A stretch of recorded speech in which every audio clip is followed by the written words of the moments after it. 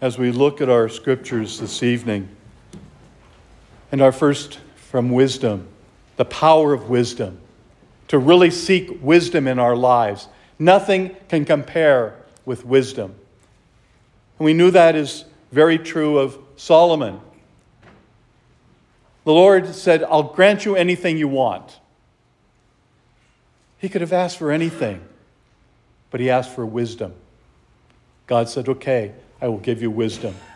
And he would be challenged for that gift. St. Paul in his letter talks about truly recognizing Christ in our lives and putting that practice of our faith into true practice, of being willing to serve our brothers and sisters, to reach out and care for one another. So it comes to our gospel. And here's this young man who's done very well in his life.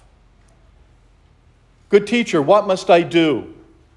Why are you calling me good? Only one is good, and that's God himself. Well, he is God. So obviously he is good. But he says, what have you done? Have you killed? Have you committed adultery? Have you stolen? Have you bared false witness? Have you defrauded anyone? Have you loved your mother and father? And he responds, Master, I've done all these things. I've cared for my brothers and sisters. I've not defrauded anyone. I have not killed anyone. Good. That's very good. But you have one more thing to do. Go and sell everything you have, then come and follow me. The man went away sad because he had so many possessions.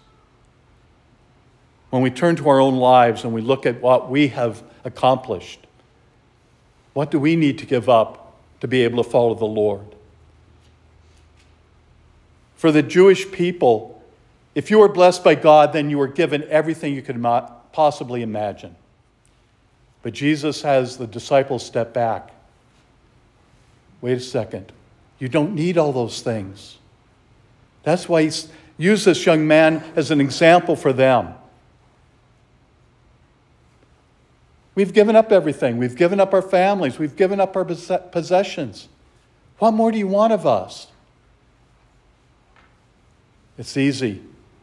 Once you've given up all those things, you can have eternal life. But you really have to understand it's not going to be easy. When he talks about this camel going through the eye of a needle, that just seems impossible for us. But for the Jewish people, they understood that very clearly. Because the eye of the needle was one of the gates that go into the city of Jerusalem. And it's a very small entrance. In order for a camel to go through that gate, it had to get down on its knees and actually be pushed through the gate to get in. That was a struggle, especially for the owner of the camel. It took a lot of effort. It's easier for a camel to go through the eye of the needle than it is for the Son of Man to go through to the kingdom of heaven. Whoa. What does that mean for us?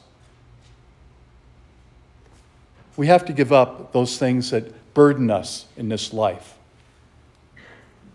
It is so easy to get caught up in the things that we have. We want to protect it. But what are we protecting? It'll mean nothing when we die. We can't take it in our coffins with us. The greatest gift that's going to come is the gift of eternal life. That's what we're working for. That's the gift that we have to offer to ourselves through the mercy and grace of God. God's Son who willingly took upon the cross for us to bear our burdens completely.